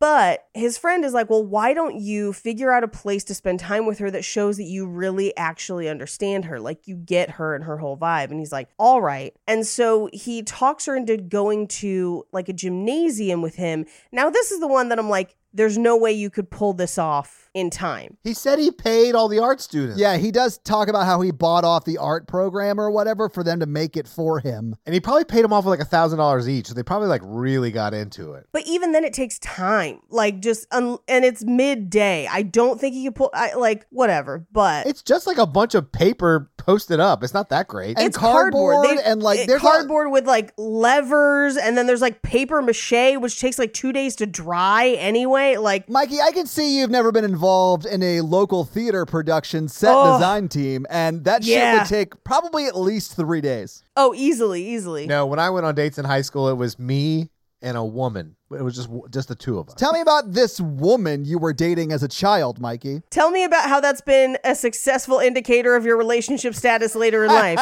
Y'all are mean. I'm just saying that some of us on this podcast have not had to direct a bunch of teenagers to paint cardboard and assemble it into a tunnel, and it shows. I definitely have. It took 2 days. Yeah, Mikey. Yeah. 2 whole days of like 8-hour days. I was in the orchestra for once on this island. Yeah, I know what it's like. I saw The Music Man. Okay, that's enough. Oh, yeah. And honestly, Mikey, your struggle is very inspiring. I watched a Music Man, one man story. I can't wait for your Fringe Festival tour in Edinburgh. We've got Trouble right here in RTP with a capital R and a capital T, and that rhymes with pool. Yeah, so this was one, like you would need an army of kids to make this happen with clear directions but it is very cool looking that he makes like a fake space shuttle and then the surface of the moon. And it almost looks like a movie set, like the real moon landing. Like, it was very cool. So, this is where they have kind of this like, fun little like meet cute where he has like Rice Krispie treats with marshmallows and stuff for them to eat. And then he rides her on his bike through the hallway of the school, basically through all the halls. And we do find out because it's summer school, that's why nobody's there. Which also, if school's not in session, who's the art department? Never mind. I can't dwell on it any longer. This is one of those things you cannot look into or it falls apart immediately. It honestly falls apart as fast as that set would fall apart the second they walked onto it. Yes, absolutely. But so they ride through the hallways. She's having a good time. She's actually happy. Yeah. And he tells her about his parents and that his mom works late. And so he doesn't get to see her in the time loop, really, and it kind of makes him sad. And his dad quit his job to write about the Civil War. You know how dads do. You know how dads be doing it. And he's like, what about your parents? And she's like, what? And he's like, your parents, the old people that look like you. And she's like, they go home. They like crack some beers open. He makes her watch what I think is, I don't think is, my brain wants to say Time Cop, but. It's the Time Bandits. Time Bandits. Yeah. Okay. So she gets kind of uncomfortable. She doesn't want to talk about her parents. Well, because her mother's dying, and I guess her dad just left to go get cigarettes. She's had like 4 years to process it in the time loop. Let's get it going. Well, they get very kind of close and cuddly, and it looks like they're going to kiss, but he has to pee. Mikey's out of there. He's like, I have to pee. I do love that. He's like, I have to pee because of the beer. And she's like, well, maybe go to the bathroom. Please don't pee on me, sir. Yeah. This is our first date. So she finds his Rubik's Cube. She completes it. And then as she does, she finds the map on his desk and realizes that means he has to redraw it every morning. Yeah. And as they're kind of looking at it together, she's like, you made a map of us and you redraw it every morning. Yeah. I mean, he does say he does it pretty much every morning. Yeah. And he leans in to kiss her, and it seems like she's going to, but then she pulls back and says, I can't, I have to go. And he's like, is it about Jared? Because he's not going to call for like 4 minutes. And she's like, no, it's not. And he just says, there's something you're not telling me. And she says, no, and you're wrong. Too bad. And just leaves. Yeah.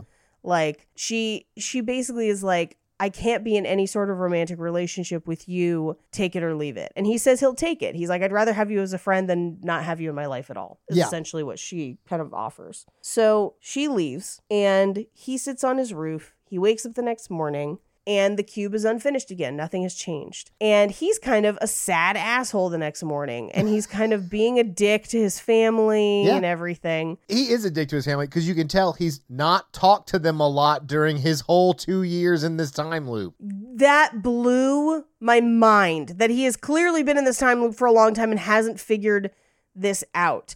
Because like, he talks to his friend and his friend is just like, oh, like Edge of Tomorrow, whatever. He comes home and Edge of Tomorrow is so good. Edge of Tomorrow is really good. He comes home and he talks to his dad, and his dad is basically like, we can't afford art school. And also what happens after art school? Like, what's your job plan? And he just lays into his dad like, why'd you quit your job for a midlife crisis vanity book? Why didn't you just buy a Tesla instead? I did love that he said, like, he equates buying a Tesla to a midlife crisis. I was like, oh, that is so true and funny to me. Yeah. It and is very true. My dad's definitely looked at Teslas. He hasn't bought one yet, though. But I'm sure it's coming. I looked at one too. I mean, it was driving on the road, but I looked at it. I've been in one. They're very quiet. I have a friend that has a Tesla. They're super nice. Like, I would get one, but I don't make nearly enough money to own a Tesla. I would say if you don't have solar panels, it might not be worth it. But if you have solar panels that can help charge it, it's worth it. I'm in the South page, so you sound like a spaceman. Okay, cool, whatever. So he goes upstairs after telling his dad to buy a Tesla, and he goes in his sister's room, and his sister's just like, hey dude, do you not actually realize what's going on? He didn't quit. He lost his job. Yeah. And he feels terrible about it, and that's why he's working on the book. And mom is mad at him for losing his job, but she can't say that to him because it's cruel, and it's probably not his fault. He probably just got laid off, but now they're kind of upset with each other, but don't want to be and can't really talk about it, and they're just kind of stuck in this cycle for the moment. Yeah, they're like stuck in a funk. Yeah. And she tells him, she's just like, I don't think he cares that you want to go to art school. He just can't afford to do it for you. Like, what are you... And I can't fathom living in the loop that long that he hasn't figured some of that out, like at any point. It was wild to me that he had somehow missed all of that. But apparently, anyway. So he goes to school, and my favorite is it's Al Madrigal as his algebra teacher. I love Al Madrigal too. Like, dude's great and does not get enough work. And he's like, yeah, I'm in your algebra class. He's like, I've never seen you before. He's like, yeah, I've been sick a lot. Well, we do find out that he's only been there twice. Yeah. So like he's not going. But he's asking him all these questions of like, what if the flow of time was in a circle? And he goes through like all of these options. Like, is Earth in a wormhole? Did we accelerate past the speed of light? And he just says, are we all living in a simulation? And then Al Madrigal is like, unfortunate but possible. I like that was the one that he's like, yeah, maybe. Cosmic Nanny, Doctor Who, is the world cursed? Like, what is it? And he settles on a singularity, a localized temporal anomaly. And he's like, well, if I got on a plane and flew out of it, would it reset the loop? Basically, like if I flew across the date line. And so he's like, I'm going to try it. So he goes to meet up with Margaret, where they watch like a little girl blowing bubbles. And Margaret's in a shitty mood, and so is he. They're both in bad moods. Yeah. They're not getting along, really. And she basically says, as he's complaining, she's like, is this because I won't kiss you? Kiss anybody. In this, everyone forgets it the next day. And he's like, I don't want to kiss anybody. It's just you. Like, it's very clearly that he's like, no, it is you. And this is where she says, I have something that'll make you feel better, and takes him to the model home that they can just destroy, which would be super fun. But also, you could have done that with any house in this world. Like literally any house. Yeah, because it's all going to be reset tonight. Because it resets. Yeah. So they trash the whole house. Finally, some fun. But this is where he tells her his theory that if we got on a plane, maybe we can get out of it. And she's like, well, why are you in a hurry to get out of it? Because if we get out of it, we have to grow old. It's marriage, counseling, global warming, student loans. You get to be 80 and you're dying and it's your whole life is over and it wasn't even what you wanted it to be. And he counters with like, well, life's never going to be perfect, but like treasuring the time you spend with people and the moments you have is living. Like, this is not living what we're doing. Now, here's where the movie gets into something a little weird, where he has a few lines where it's almost like in his mind, everyone is frozen. Not that they are experiencing a loop. Yeah, they're like zombies. Yeah, and he's like, she has to lose her game every day. They are like, we have to save the world. And I'm like, no, this is only happening to you two. Like, I'm confused as to what you believe is happening. Right. And maybe that's just because in my mind, with time loops, the two people in the loop are the ones experiencing the loop. Time has existed up to that point, and time also exists after that point. Yeah. So if you could get to a vantage point where you could see before and after the loop, you would see that they go on living their lives and you with them once you're out of the loop, or not if you never get out of the loop. But regardless, their lives have continued. You are the only one experiencing the loop. But in this section, he's just like, we got to stop them all from experiencing the same day. And I was like, what? Like, they're not, bro. Look, he's a big dumb idiot. We've established it. Yeah. He is a dumb idiot. Well, he thinks they're literally resetting like freaking Disney animatronics. Yes, that is basically what he thinks. So we cut to, he's like, okay, there's a flight to Tokyo at 10 a.m. We're going. They cash out all their like savings and everything and go. And they get on the plane and he puts on his like eye mask. He's talking about like, we're going to get on the plane. We're saving the whole world. And then he looks and she's gone. She got off the plane. She texts him and says, I'm sorry. Goodbye, Mark. Good luck. And then it shows her sitting in the airport while he's on the plane, essentially implying that like she waited to see if he would cross the date line. I honestly just thought that she went about her normal day and then the next day was going to check in with him and saw if he still had free will or if he was in the loop with her still. I thought this was super smart. Like, why waste my time if I can then test it? If it works, I'll take the flight the next day or whatever. Like, cool. Yeah. If it doesn't work, then we know and I'm not going to waste my time. Why don't you do it? Well, and I think the implication for her is that she's not ready to exit the loop yet. Oh, that is true. Yes. You know? So he crosses the date line. He thinks he's made it, but he still wakes up back at home. Yeah. And at this point, I had to go to the bathroom, but at this point I was like, how are there 40 minutes left in the movie? We have already tested multiple hypotheses. This doesn't work. We've gotten to the point where they aren't talking to each other anymore. How is there 40 minutes left of this movie? I mean, but there's 40 minutes left because we don't know anything about her mom. We still think she might be dating Jared or whatever. So like, yeah, it's wild. Yeah, we know a bunch about cubes. Anyway, so the next day he gets up and at first we're like, is it the same day? It is. It's the same day. And he pauses to ask his dad about his book. And then he chooses to go to the soccer game so they don't lose. Like, he gets involved with his family and some of the people around him to actively make the day better. Which, okay, I think one of my favorite parts of the movie is the soccer game part because it is established earlier that she loses that game 3-0 every day. Yeah. And then he goes to the game to support his sister and he changes the day. Yes. And I thought that was really sweet. Well, I mean, she still loses, but she just scores a goal. It's 3-1, Yeah. but I mean, it's still cool. Like the fact that she scores because she's like sort of showing off because her brother's there. Not showing off, but like, you know, she's excited because her brother's there, so she's playing better or whatever. Yeah, I like that. And the excitement that he had that something happened that he didn't predict. Oh, right. yeah. We cut to him getting that little kitten baby out of a tree. Poor So little cute. baby kitty. Yeah. It's such a tiny kitty, too. It is, yeah. He dances with the old people. He claps for the piano man. He goes to math class and knows all the answers.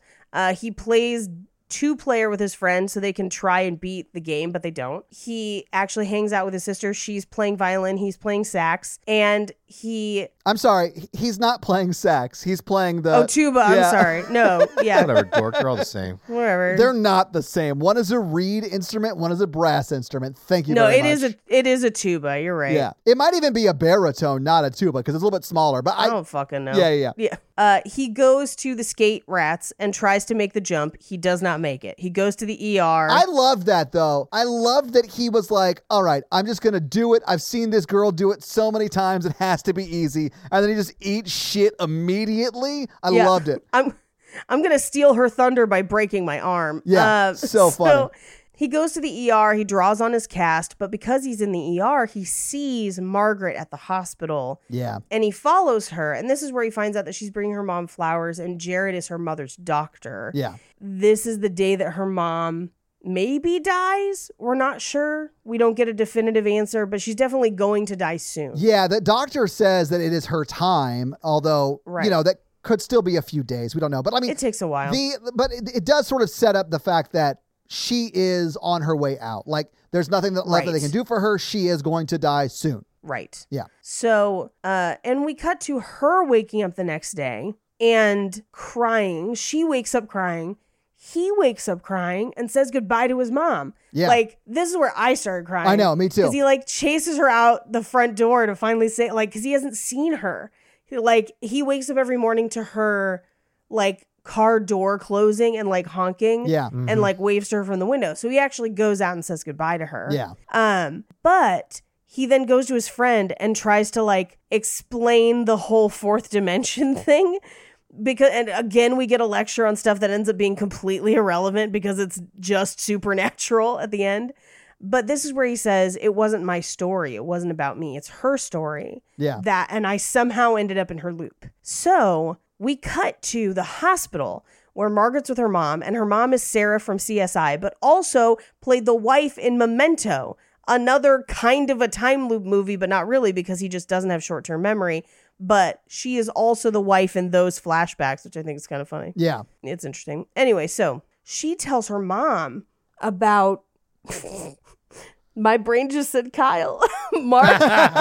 And her mom was like, it's never too late unless you're dying of cancer. In which case, yeah, it's kind of too late. Which also, like, I mean, funny joke, but Mom, now is not the time. Read the room, Mom. She's like, I can't. I'm too busy dying of cancer. So she kind of goes through her day. She sits on the bench. The van passes and the angel wings are on her, which is kind of fun. Yeah. But when she sits there, she finds the dog, which means that maybe the dog was right behind them when they saw it the first time and they just didn't notice. But anyway. We actually do see the dog earlier. Like when they do really? that before. I missed it. Yeah, it walked by the screen. Yeah, at that same exact place. Yeah, you do see it Interesting. there. Yeah. Okay, so she finds the dog. She puts it in the car.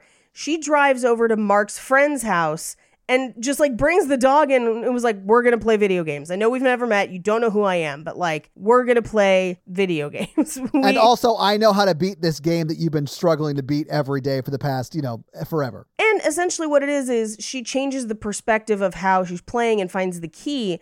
And this is where she's like, wait a second. I think this is what Mark was getting at. Mark might have actually been onto something, that if we do everything, then maybe there's a key to all of it. So she gets a map of town. She starts marking down all their places, which she must have done this in a single day. Yes. Where she goes to all the different places and looks at it, like holds it up with string and time to make 4 dimensions, and hangs it so that the shadow is a tesseract. It's like the 4 cube or whatever. Yeah. And there's one missing, and it's 7 p.m. at the pool. So the next day, she's like, okay, I got to figure out what happens at 7 p.m. at the pool. And so she does all the stuff. She finds the dog. She like goes through all their stuff and sees that there's an exclamation point in the clouds. Yeah. Kind of fun. But then just shows up 7 p.m. at the pool, and he's there. Now, here's my thing. He goes skinny dipping every night. See, that would have been nice to know. No, what it is he goes back to try and pick up that girl again every night because that has he has to be not it, been right? talking to her, Margaret, right? So yeah. And we see that girl leaving the pool. But that was something for me where I was like, okay, we know why she's here, because she knows that something happens here at 7, because she has figured that out from the map. Why did he come to the pool if not to then just hook up with that other girl, to try and meet that other girl? I mean, I think that's why. Anyway, so and to be honest, what it probably could have been, because it's summer, is that maybe that 7 p.m. was the first time they met, and they didn't count that as a perfect moment. But it wasn't 7 p.m. Because it was earlier in the day. It was like super bright outside. Yeah, then never mind. Fuck it. He was there to hit on that other girl. Anyway. Yes, he was. It's a time loop. She shows up at the pool, takes her shoes off, and she has tights on for no good reason because it's summer, and she's about to put her feet in the pool. And I'm like, costume designer, what are you doing? That actually bothered me too. I was like, she's got like pantyhose on, putting her legs in the pool. What are we doing? Feel weird. Take them off. Yeah. Anyway, so she tells him like, hey, you were right about the map. There's a key. There's a pattern. It's one perfect moment. And then this is where she kind of lets him know, like, I didn't want today to end because it meant that mom actually dies. Yeah. Because like if today doesn't end, she's still with us. And we did see her sort of say goodbye to her mom. Yeah. Which is super sad. Super sad. Yeah. Super sad. But she at this point is like, I am ready for the next day, essentially. Or I'm ready for the loop to end and for our lives to continue. And so he's like, well, what happens here? Like, what is here at 7? And they kiss. That's the perfect moment at 7. So he goes with her to say goodbye to her mom. Because, like, we saw her do it kind of in what I think is the day before. Yeah, kind of, yeah. Yeah. So he goes with her, but they come out holding hands. And they're waiting for it to be midnight because they know there's supposed to be a storm at midnight, and it's never started in any other day because they reset at midnight. But as they're holding hands outside, the storm starts because it's past midnight. Yeah. At which point I thought to myself, what will everyone else think when suddenly tomorrow they have like a serious relationship, because they've technically kind of been dating for like a year and a half, but no one else even knows they met. Yeah. And they're going to start tomorrow, just like the next day. But that's how high school is. I always had like 2 people. I'm like, oh, they're together now? And they're like really together. Ew. Anyway, they return the dog. And that's the movie. So having seen the movie, having talked about the movie, what did you guys think about the map of tiny little perfect things? I don't know that I would watch it again. Does that make sense? It's not my favorite time loop movie, but it's not my least favorite time loop movie. That's sort of how I feel about it. I do feel like it's a lot like Palm Springs, but like a childish version of it. Well, maybe not childish, but like more innocent, I would say childish. Right? Yeah. And also it doesn't do the comedy sections as well. But I feel like it does some like the romance stuff in a much less problematic way. Yes. I would agree with you. I think I am much more invested in the love story of this movie than I am in the one for Palm Springs. But I would say that Palm Springs examines the craziness of what you would do in a time loop in the existential dread. Yeah. Not that part. The like, there are no limits, so what do you do? Whereas this movie's like, you watch people cross the street together. And I'm like, no, explosions. Like, that's the part. I felt like in some ways, Palm Springs approaches that from a more human perspective of like, of course you would die a couple different ways. Of course you'd steal a plane. Like, there's no rules. Of course you would. Yeah. Whereas this movie really doesn't explore that much. Right. I sort of like this movie. If someone else wanted to watch it, I would watch it with them, but I probably wouldn't go back and revisit it. But mainly because, like, I've lost my dad. I've had a lot of those moments with my dad, like saying goodbye and stuff like that. And it was fucking terrible. And I did not enjoy reliving it in this movie. I was like sobbing a lot towards the end of this movie. But I do think they handled those situations well. It's just hard for me. So I probably wouldn't revisit it. That's the best part of the movie. Yeah. Is I agree once you too. get to once you start to Yes. understand why she's doing what she's doing. Yeah. And then it's just kind of like yada yada yada the loop ends. If I was younger, like more big dumb Mark than I am now, I think I would mean really Kyle? like this movie. Big Dumb Kyle? whatever. Yeah. But it just goes to show you that we could still make a better time loop movie. Our violent Christmas time loop movie. Oh my God. And that's just the title, and I love it. Yeah. Yeah. So, Paige, do you have any fun facts for us? A few. Well, Only a few, hit though. us with your fun facts. Time loop, fun Tiny, facts. perfect, fun facts. A map of tiny, perfect, fun facts. This movie was filmed in the town of Fairhope, Alabama. It's never revealed in the movie. Okay. The director wanted it to feel like it could take place in any town in the United States, which it does. It just seems generic. Yeah. So we covered that it's a tesseract, a four-dimensional representation of a cube. One of the t-shirts that Mark wears has a humanoid pig wearing a suit. And it's a reference to Time Bandits from 1981, where a character named Og, played by Mike Edmonds, gets turned into a half man, half pig, half bear, I presume.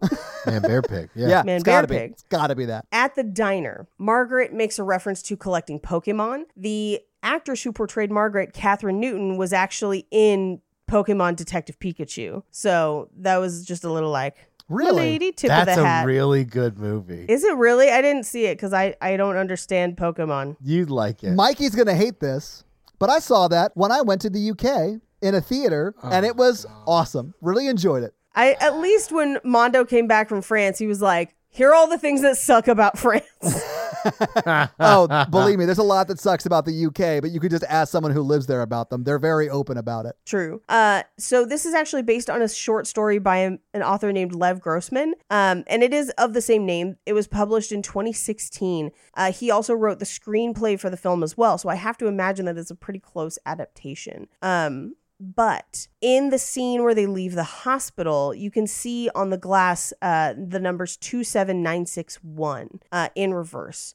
So they think that that's the address of the hospital in Alabama, a place in Daphne, Alabama. There is a medical facility there. They're pretty sure that's where it was filmed. Okay, cool. No one's confirmed that. That's just something online. And I was like, what a weird thing to have a theory about.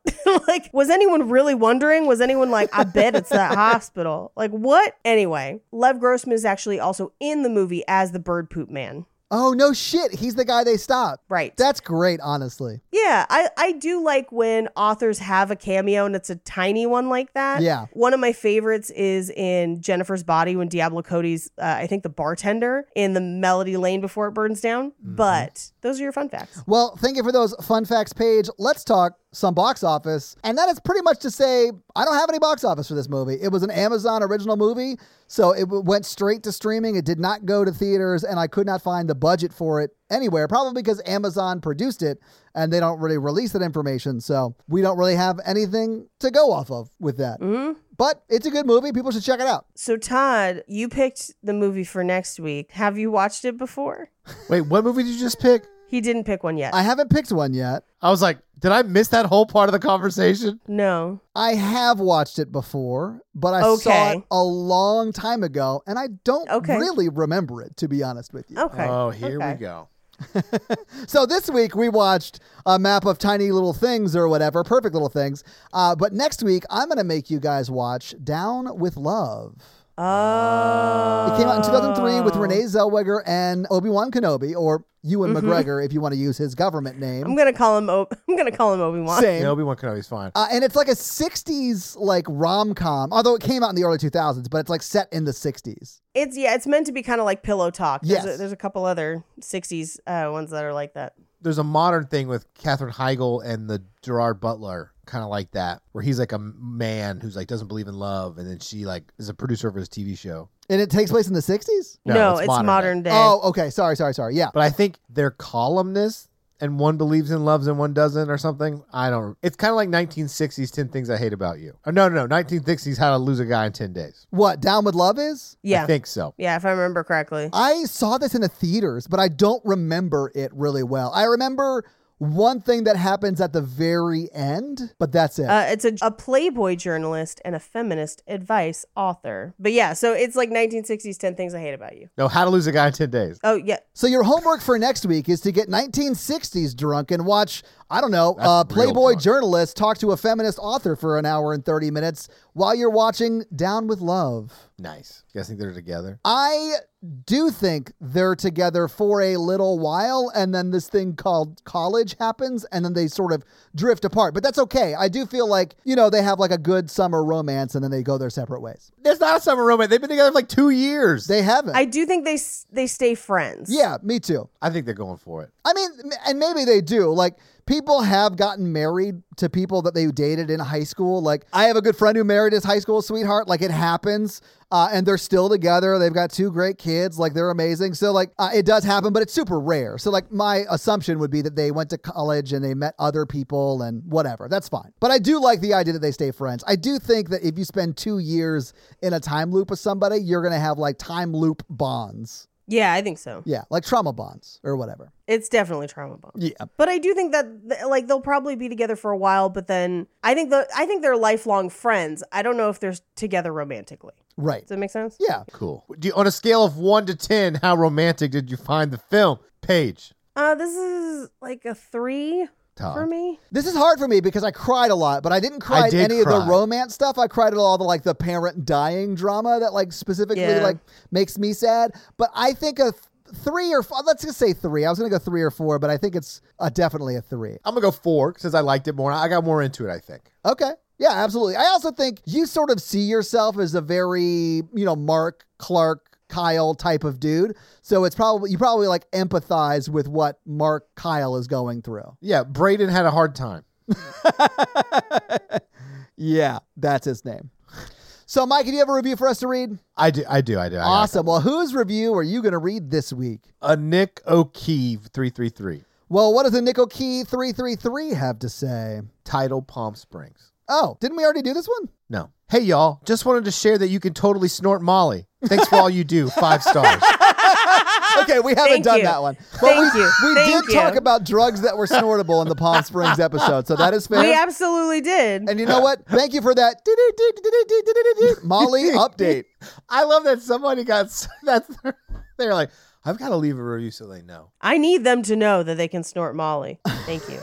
Never know when you're going to need to know that. So. And honestly, I'm so glad we learned. And Nikoki 333, thank you so much for that awesome 5-star review. And if you want to leave, if you have a drug update you'd like Mikey to read, please leave it in a review and we'll have Mikey read it for you. As long as it's 5 stars. Oh boy. So, yeah, guys, if you like this power throuple that we have here on this podcast, make sure to check out our other podcast, The Horror Virgin. And that is the only other podcast that Mikey and I are on, but Paige gets around and she is on 2 other podcasts, Black Card Rehab and Cult Podcast. So guys, definitely check out those because they're amazing. If you want to follow us on social, we are at Romancing the Pod Show. Yes. On Instagram, and we are at something else on Twitter who I just have never taken the time to learn It's just Romancing Pod Show because they have a character limit and it's show SHO like Showtime.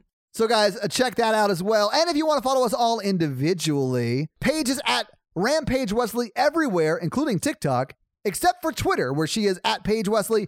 Mikey is at MRandolph24, and I am at Todd J. Awesome everywhere. And guys, we got a P.O. box. So if you want to send us some love letters or whatever you might send to a P.O. box, it's actually not a P.O. box. It's like a regular street address. It's pretty awesome.